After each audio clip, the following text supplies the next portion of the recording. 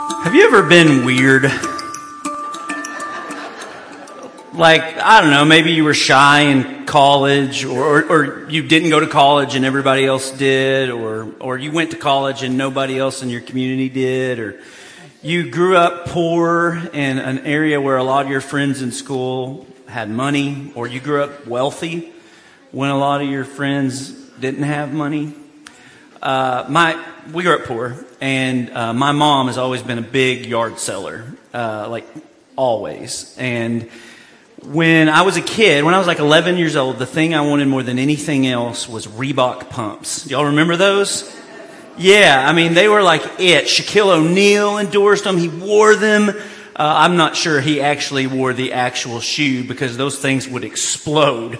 But like, you remember the tongue had like this pump and you would pump it up and it would like tighten. I mean, it was just great. Mine exploded really, but I wanted those so bad and we couldn't get them because they cost like a lot of money.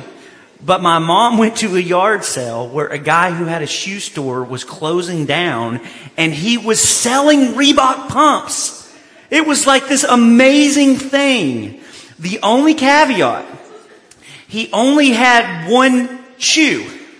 But he had different sizes and I could get Reebok pumps, and that plural was important. I could get 2 Reebok pumps if I was okay wearing 2 totally different colors. And it wasn't like colors that were close to each other. One was bright orange and the other was neon green. And so that's what I wore for like a year and a half. And everywhere I went, you noticed when I was wanting the Reebok pumps, it was so I could show them off for like status. And apparently I think it would make me play like Shaquille O'Neal because my game has mostly been above the rim. But instead, when I get this, it's like for all intents and purposes, they're Reebok pumps. But you don't necessarily want everybody else noticing that you're wearing them because I was around wealthy kids. I mean, they had the finer things in life, like matching shoes. So, being weird is hard. Standing out is hard. It's part of the human condition. We want to fit in, right? But when normal is what normal is, it's time to be weird. When what passes as normal in our world today is greed and materialism and violence and selfishness and racism and power-mongering, we're called to be different. And the church's task is not to create a counterculture as much as it is to receive the identity that God has given us that is as ancient as Jesus. And when it's discovered, it looks freshly minted. So we're beginning a series that's going to run for the next few weeks called Jesus 101. And the reason it's called Jesus 101 is because I think all too often, especially in America, what we do is we jump on to 201, 301, advanced stuff. I mean, there are people in this room today who know Greek. But statistically and at a population level speaking, Christians in America are not thriving. We're a lot like everybody else in a world where everybody else looks like what I just said. There's not very much difference between us. And I think part of the reason is we missed the very entry point of what it means to follow Jesus. Because here's what Jesus does. When he's going to change the world, when he's going to do what he's done in human history, he gets 12 guys and they go camping and hiking and they eat together and they share life together. They live life on life. And Jesus allows them to air their opinions and he corrects their opinions sometimes. They have these deep conversations. And what he's doing in that moment is what he will later tell us is called making disciples. People who can live their lives as if he was living that life. And that is the very basic entry point for following Jesus. I've been thinking about this for a while. I've asked a lot of us, has anybody ever discipled you? And one of the things that comes back when you say that is, well, what does that mean? I've been in a lot of Bible classes. I've been in a lot of, small groups. I've gone to Starbucks with an open Bible with someone else. Is that what you're talking about? No. Because, and I love Bible classes. I love small groups. I think those are really important things. Maybe even 201, 301 things. But if you're in a Bible class right now, we're going through making disciples. We're talking about the thing. Just know, talking about the thing is not the thing. Following Jesus, and this is what he says at the end of his time on earth, as he's being ascended into the heavens, he says, all authority has been given to me. Now go and do for others what I have done for you. Amen. Make disciples, people who know how to live their life as if I was living it.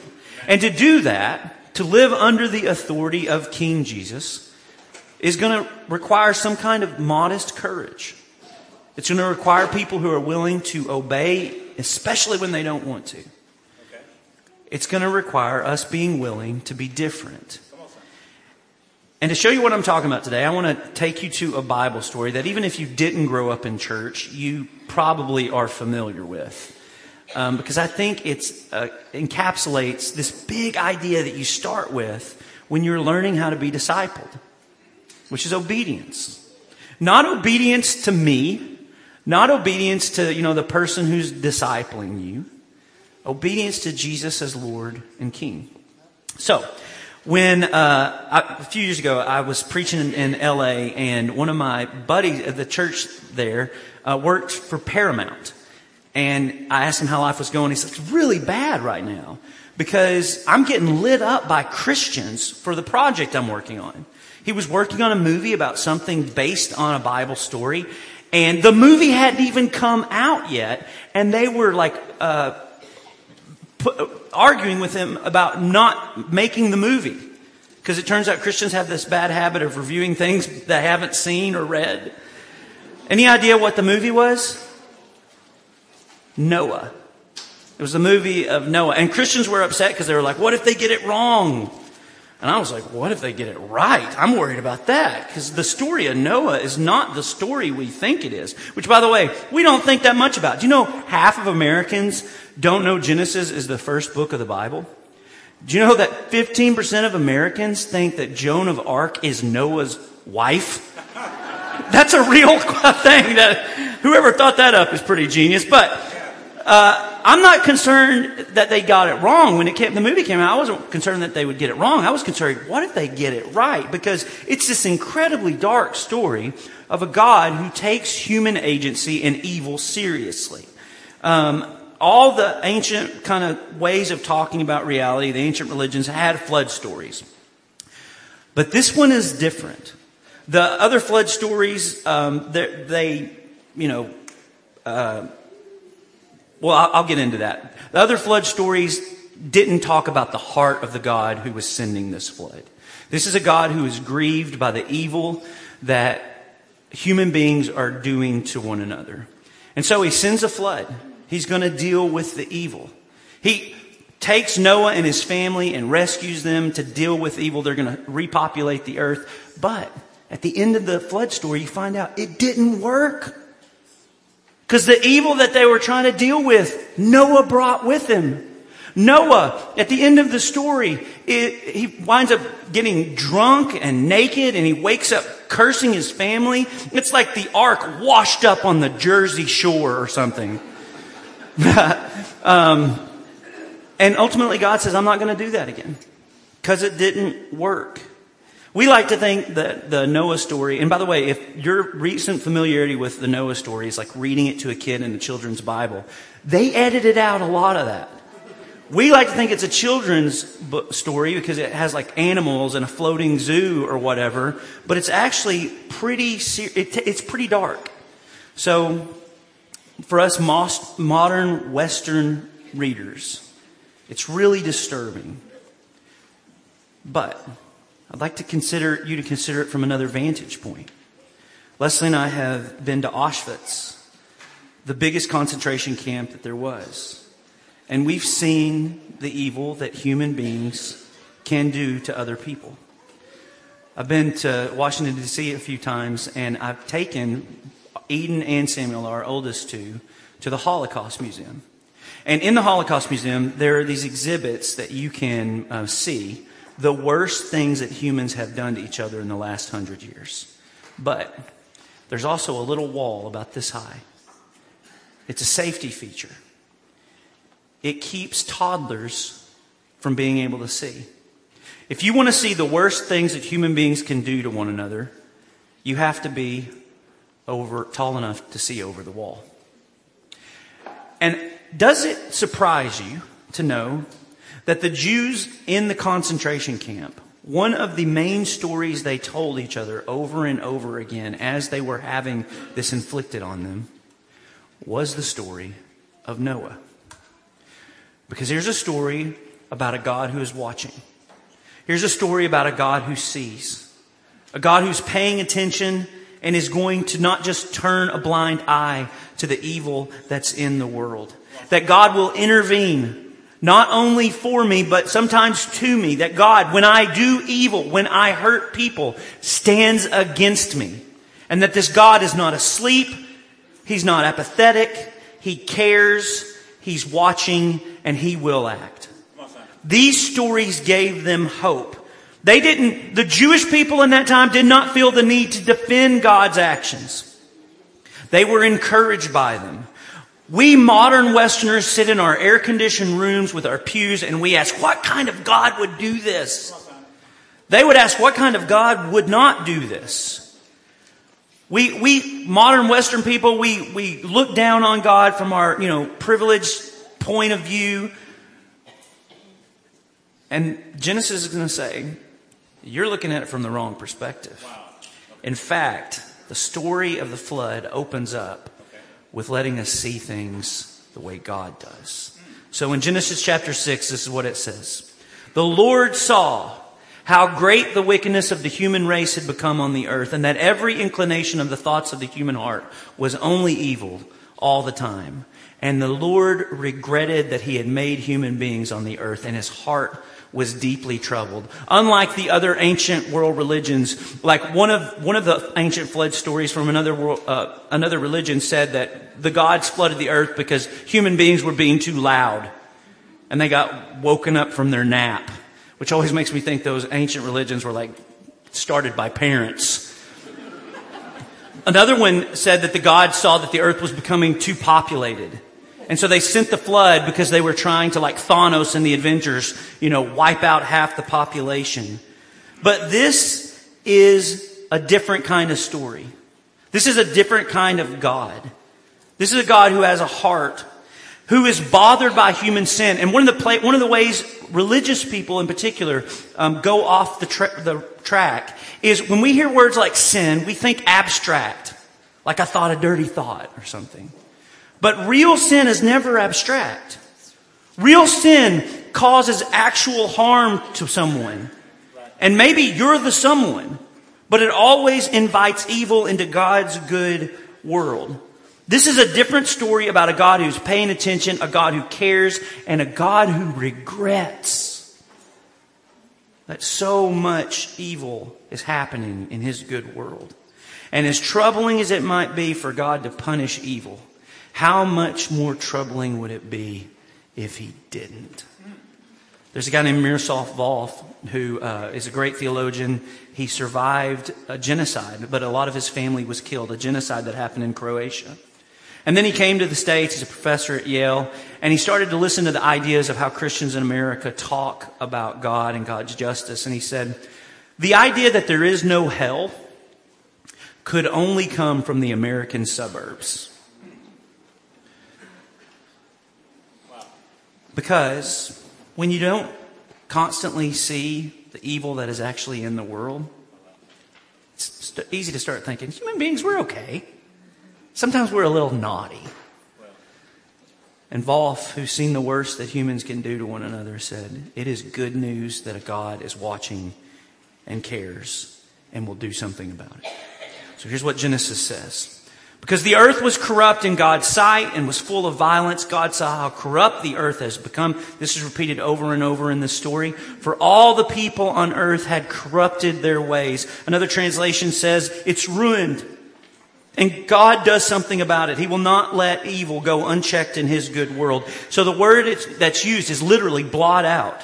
We have a God who will not let evil stain His world that He called good forever. But even in the middle of that, it's not all bad.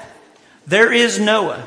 This is the account of Noah and his family. Noah was a righteous man, blameless among the people of his time, and he walked faithfully with God. And Noah had 3 sons, Shem, Ham, and Japheth. So one of the first things we learn about Noah is he's got 3 sons. Wow, that must be rough. Pray for Noah. But we find out that Noah is faithful, at least relatively faithful, to the people of his corrupt time. I've told y'all before, one of the things I love is doing funerals. I don't love that someone has to die to do the funeral, but I do love doing funerals because it's like all the noise of life kind of fades away. In the funeral, we reach for the words that really matter. We don't talk about how busy they were, how important they were, how much money they had. Instead, we reach for words like kind. We reach for words like faithful and loyal and righteous. And this is how Noah is described. And here's what I know about you. Deep in your heart, you don't want to have a life defined by a bank account. Deep in your heart, you don't want to have a life defined by your status. You want one of those bigger, better words to define your time on this earth. And I think thinking of this, one of the things church can do on a regular basis is just help you reorient your life to what really matters. I mean, Noah lives in a terrible world where everyone's thoughts are evil all the time. He lives in a world where everything is corrupted and ruined, and he's not raging against the machine. He's not fighting. He's not constantly posting on social media or whatever. He's quietly, righteously, and faithfully walking before God. And quietly may be the key word there. Because Noah actually doesn't even say anything until after the flood. He's just quietly obeying God. I mean, he's not a big deal. He doesn't have a blog. He's not even written a book. He just faithfully, obediently does what God told him to do. And this phrase is repeated over and over in the story of Noah. This is what it looks like. Noah did everything just as God commanded him. He builds a boat, fills it with animals, survives a storm, sends out some birds. He does that without saying a word. Now, here's what's interesting about the story of Noah. Because Israel, the people of God, they would often disobey God. And because of that, they would be sent into exile. God would allow like Assyria or Babylon to capture them for like 70 to 100, 200 years. And they would live under the cruel hand of a foreign empire. Sometimes they would be turned into slaves. Sometimes they had a cruel, miserable day-to-day life. And one of the biggest stories they reached for during those hard times was this one. About God who's going to act and how it won't always be this way. That God is deeply troubled by the wrongs of this world and He will make them right. He won't just say, it's not a big deal. Don't worry about it. No, evil is a big deal and it will be judged. But while you are waiting on that, you can live this way. You can be blameless. You can be faithful. And you don't have to have a fancy degree to do it. You don't have to know Greek or Hebrew to do it. You don't have to be rich. You don't have to be famous. You can be righteous. You can be blameless. You can walk with God while you wait for Him to be just. And He will be. Because He is. Now, it is easy to read the story of Noah on this side of boat construction and think, oh, that's such a cute Bible story. But think about what it would have been like day to day for Noah. Have you ever like met somebody who's like QAnon adjacent and you're like, you don't know it at first. And then all of a sudden, like you see them like posting about lizard people or something on Facebook or maybe they don't believe the moon landing, which I believe. I know a few people here who don't believe the moon landing. But anyway, whatever it is, whatever the thing is, and you meet them or they just got hired at your work and you're like, oh, they're going to make the work party super weird. Noah is weird on a different level than that. Like at first people don't notice when the boat is like low to the ground But over time, his homeowners association started having some complaints. I mean, for decades, Noah gets up and believes the craziest thing possible. And think about the decision-making process that Noah has to go through. Think about all the second guessing, because here's what he's doing. He is responding to a God who's giving him a vision for the future that no one else sees. And for years, he has committed to obeying faithfully and quietly. And I like Noah's story as an example of what we're called to do, which is to live counterculturally in our world, quietly, faithfully, and blamelessly. This is such an archetype of that the Bible often will call back to the story of Noah. Like in the letter to the Hebrews, the author of Hebrews actually uses Noah as an example of what it looks like to live in the world quietly and faithfully. And this is how it says it. By faith, Noah, who when warned about things not yet seen, in holy fear built an ark to save his family. By faith, he condemned the world and became heirs of righteousness that is in keeping with faith. With faith, Noah prepared for a long, long time. Now, comedians have had a field day with this, from Bill Maher to, Ricky Gervais to John Crist. But my favorite is the disgraced comedian Bill Cosby. How many of y'all have heard his bit on Noah? Yeah, it's super funny. Bill Cosby, this was decades ago, he acted out Noah getting the call from God. Build the giant boat. And Noah is basically saying to God, hey God, just some updates on the boat. I don't know if you know this, but I'm the only one in my neighborhood with an ark. And God, I don't know if you've seen what the animals are doing to the floor of this boat. I love that way of framing it. I'm the only one in my neighborhood with an ark. I'm different, and different is hard. Now, I know I'm talking to modern Western people, and I don't know what you think about the idea of a worldwide flood, but I can tell you this. It seems to be Jesus believed this story. And I tend to roll with him. Anybody who can predict their own death and resurrection, I'm going to trust what they think.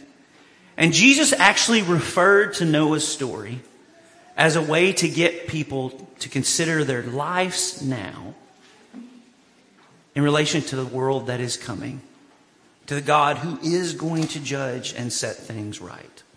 Here's how Jesus says it in Matthew chapter 24.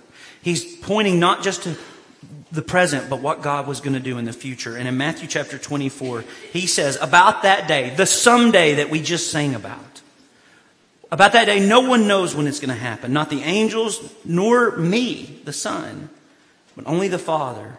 As it was in the days of Noah, so it will be at the coming of the Son of Man. For in the days before the flood, people were eating and drinking, marrying and given in marriage, up until the day Noah entered the ark. And they knew nothing about what would happen until the flood came and took them all away. That is how it will be at the coming of the Son of Man. In other words, people didn't know a storm was coming. And Noah's faithful obedience to what seems impossible at the time, when the storm came, proved to be the only wise choice there was. So if you're new to church, there are 4 stories of Jesus in the Bible: Matthew, Mark, Luke, and John. And the Gospel of Matthew for the first 100 years was the most popular of all those Gospels because it had more face time with Jesus than any other Gospel. There's more red letters with Jesus in the Sermon on the Mount. And more than that, the Gospel of Matthew was seen as kind of a manual of discipleship for people who are wanting to follow Jesus. You can see the things that Jesus says. This is how to obey. This is how to live. And right at the beginning of the Gospel of Matthew, Jesus starts off his ministry by giving what we call today the Sermon on the Mount. But the day it happened, it was just the sermon. And it's a sermon that starts off with the words happy or blessed. It's a way to live a life that has lots of joy, a life that is aware constantly of the presence of God. It's a way to live that is, how to think about your relationship to women, how to think about money, how to think about words, how to think about not using people. I mean, it's a way of life. It's not a religious system. It's a way of life. Michael Keck, who's one of our shepherds, is also a politician. And he says, and he's right, by the way, historians agree with him, the Sermon on the Mount was Jesus' stump speech. Which means everywhere that Jesus went, when he was going to give his sermon, this was what he would give. When you read in the Gospels that Jesus went to a place and started preaching about the kingdom of God, that's what this is. This is how to live life in a different kingdom. This is how to live a different kind of life. And the Sermon on the Mount is not about how to vote. It's not about how to get rich or how to be religious. It's how to live fundamentally different in light of who God is and where human history is headed. And Jesus ends the Sermon on the Mount like this. Therefore, anyone who hears these words of mine, and let's all read that sentence together, and puts them into practice. Not anyone who hears these words of mine and goes and studies the Greek. Not anyone who hears these words of mine and tries to do a deep dive on the Bible study. Come on, son. Anyone who hears these words of mine and puts them into practice will be like a wise man who built his house on a rock. The rain came down and the streams rose and it beat against that house. And yet it did not fail because it had its foundation on the rock. This is how Jesus is the kind of person who sleeps on a boat in the middle of the storm. But anyone who hears these words of mine and doesn't put them into practice is like a foolish person who builds their house on sand. And when that same storm comes, when the rains come down, when the streams rise and the winds blow and beat against that house, it falls with a great crash. I think Jesus might be giving a wink here to the obedience of Noah. Because it wouldn't have been enough for Noah to be like, you know what? I intellectually believe God can send a flood. Or for him to campaign for flood-related causes. No. He had to get up each day and prepare for the kind of future that God was going to send. So on March 31st, tornado hits West Little Rock, destroys a couple thousand homes, some of our homes. And then Wednesday, we have this like micro storm that comes out of nowhere with 70 to 80 mile an hour straight winds. Did so much damage to this building and our parking lot, and it was crazy. And on Wednesday, during the storm, I was like, what is... Oh, so our staff started being like, does any of us have unrepented sin or something? But here's the thing about storms. You don't know when they're coming. There's something about storms that makes me realize how out of control life is for me. I don't know, maybe you're like me. You think if you got enough money in the bank, or if you plan far enough ahead, you think you know where your life's going to go. And there's something about storms that kind of help you have perspective of what reality really is. That we really don't have control, that we're really pretty small in the grand scheme of things. And Jesus knows that. And he's trying to give us storm advice. He's saying, look, you can become the kind of man or woman who can face whatever tomorrow brings. You can build a life that can last whatever storm it is you are going through. Now, here's where I need to address those of us who grew up in Churches of Christ, like me. Because when I was growing up, I heard this sermon, this story preached a certain way, and it undermined, I think, some very big things of the discipleship of Jesus. One is grace, but the second is the kind of obedience Jesus wants. Okay, so let me do this. How many of y'all can tell me, what kind of wood did God tell Noah to build the ark with? Just shout it out. Gopher wood! Anybody got a gopher tree in their backyard?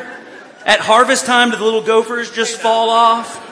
Okay, let me show you where that came from. That's King James Version. This is Genesis 6, King James. Make thee an ark of gopher wood. Rooms shall thou make it in the ark, and shall pitch it within and without pitch. Okay. What is gopher wood? Anybody know? Back in the day when I was hearing this, it was preached to me that if Noah didn't use gopher wood, if he would have used pine or oak or something like that, what would the ark have done? Sank. Yeah, you can't use the wrong wood. Okay, now let me show you that exact same verse you just read, but not in the King James Version. This is, I think, probably in most of your translations. So make yourself an ark of cypress wood. Those liberal translators getting rid of gophers. Cypress wood, make rooms in it and coat it with pitch inside and out. What are you talking about? Okay, in your Bible, the one you have in your lap, there's a footnote there. And that footnote says, we don't know what gopher wood is. We never did. That's a King James thing. They use that word, and I guess somebody liked gophers or something. And anyway, we never knew what it was. And their best guess, this is scholars' best guess of what gopher wood is. It's a shape of wood. Not a kind of wood. A shape, like beams, right? And this is scholars' best guess. That it was probably made from pine. Which is the very stuff I was told growing up. It would sink the ark if you used it. And anyway, all that to say, one of the ways Christianity goes off the rails is by trying to focus on precision obedience rather than just obedience. And the reason that's tempting to humans is because precision obedience, well, that comes with a little pride, doesn't it? You can look to your left and your right, and they're just not quite as precise as I am. And let me tell you what happens and the danger of that. Because I've seen this for 20 years. Once we throw off legalism, because we're not like that. We realize God's grace is sufficient. We don't have anything to do with that. God is a God of grace and mercy. We react against a false gospel of precision obedience. You know, the idea that, you know, we used to have of, I haven't done enough, I haven't done it accurately, I hope we get church right today. We react against that and throw obedience out the window to our peril. Because to quote the great theology from The Dark Knight, a storm is coming, Mr. Wayne. Okay. Do you know how the greatest thinkers in Christian history read this story? You know the dimensions of the ark that is given? People like Augustine and even Aquinas said that those dimensions are also the dimensions of a person lying down. That the ark, they said, the true ark, the one that the ark was a shadow pointing towards, was Jesus. Augustine, in his book, The City of God, is trying to tell the Roman world, who is blaming Christians right now for the fall of Rome because Christians didn't worship the Roman gods and it's all their fault. And he writes this epic book that's basically saying these things. There are two cities. The city of man that is founded around the love of self. And in the middle of that same city, kind of overlapping and within, is a totally different way of being human. He calls it the city of God, where its citizens, their fundamental orientation is not love of self, but love of God. Because the story of Noah is really a story about Jesus. We receive this life, this identity, this grace, and we obey. Because we love God first, not ourselves. And in a world tossing on the waves of the mighty ocean of the city of man, we are called to follow Jesus and sometimes build an ark even when it's not raining. The name that ark is given is church, and the people who make it up are disciples. Because storms always come. We start building a life that can last. I don't know how many of y'all have seen the Netflix show Quarterback. I don't always use football illustrations, but it's the first day of the NFL. And a few months ago, Quarterback comes out on Netflix. It's not a Christian show. It's following these three NFL quarterbacks, Patrick Mahomes, Marcus Mariota, and Kirk Cousins. And it shows you their practice, their games, but also their lives, their families. And it's epic. We have this thing that helps us to edit out cuss words. So I let my boys watch it because they love football, like unhealthily so. But we watched it. And originally, Kirk Cousins was my least favorite of those quarterbacks because he's like so vanilla. He's so bland. In fact, during the show, they were talking about some of the social media posts. He would get up at press conferences. His wife would dress him, and people would tweet stuff like, "Look at that guy. You know he's rolling in Kohl's cash because he's so bland." It's great. Yeah, it's a slow burn, but it's great. And the guy is actually a devout follower of Jesus. I didn't know that. And they had a great year. One of the best years in recent Vikings history. He's a quarterback for the Minnesota Vikings. They won 13 games. And people were talking about they're going to go deep in the playoffs this year. They're going to maybe even win it all this year. And then, in the very first playoff game, they lost to their rivals, the New York Giants. And I want you to think, I know we're not professional football players, but I want you to think if you're the quarterback and all this expectation and hype was around, and you let down not just your team, but your city and your state, how would you respond? And so this non-Christian show, this is Netflix, this is not like the 700 Club, shows Kirk Cousins immediately after what was probably the hardest day of his professional life. And this is what they showed. If you could, play that clip. I'm probably missing one, but this is probably the toughest loss I've had in my career. So it hurts. You know, we'll keep working, and I will continue to have the goal that someday I'm standing here talking to you all, and it's a much, much bigger stage. So thank you.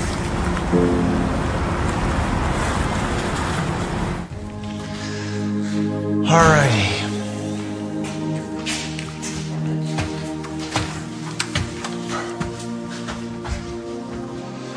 It's usually about this time when you start feeling all the pains from the game. You just walk around your house and you're like, ooh, that hurts. Turner, that was awesome. The fact that you let Cooper go to the game in your place. Every time he wants to go to it, I'll let him go. My mom wants him to go. That was so nice of you. Turner, that was so nice of you. Mom will let him go, yes. Wow, so you stayed home and watched the game with Mimi? Yeah. Did you know if we won or lost? We won. No, we lost. Yeah, we lost 24-31. You want to go read with Dad? No, I want to. Let's go read some We books. got 24 and the other team got 31. That's why we lost. Can we do that? Can we read some books? Okay. You comfy? All right, you should sleep well tonight because you didn't get a great nap and it's 9 o'clock. All righty. Ready to sing and pray? On Christ the solid rock I stand. All other ground is sinking sand. All other ground is sinking sand. Jesus, thanks for today. Thanks for protecting Dad in his football game and through this football season. Thanks that Cooper was able to be there tonight and watch. And thanks for Mommy and for Turner, for the great family we have. And God, we continue to just give the days ahead to you and trust you for what's up ahead. In Jesus' name we pray. Amen. All right, buddy, you good? Okay. Sleep well. Love you. There is a way to live that can survive any storm. But church, we have to actually follow Jesus to do this. It's not about what we know in our heads intellectually. It's about actually putting his words into practice to allow Jesus to actually be our King and obey him even when we don't want to, especially when we don't want to. Because normal isn't working for anyone. Today is the day to start building a life that can last. So one of the ways we do that is we gather every week together with people we are learning to love well. And we receive the body and blood of Jesus as a way of his presence with us. He gives us not just some ritual, but himself. And he teaches us to receive the grace that is his life every week. And so we do. On the pew beside you or in front of you, there are these emblems. One is with bread and the other is with juice. And we're going to pray over this and then receive the body and blood of Jesus together. Let's pray. Father, thank you for this day. Thank you for this life that you have given us. Thank you for giving us your life. As we receive this body and blood, this bread and cup, we are reminded of your sacrifice for us. We're reminded of your great love for us. We're reminded that we can trust you, that your nature is really, really good, that you laid down your life for us so that we may have your life to share. And so, Father, please bless this bread and this cup as we receive it. In Jesus' name, amen. The body of Christ broken for you.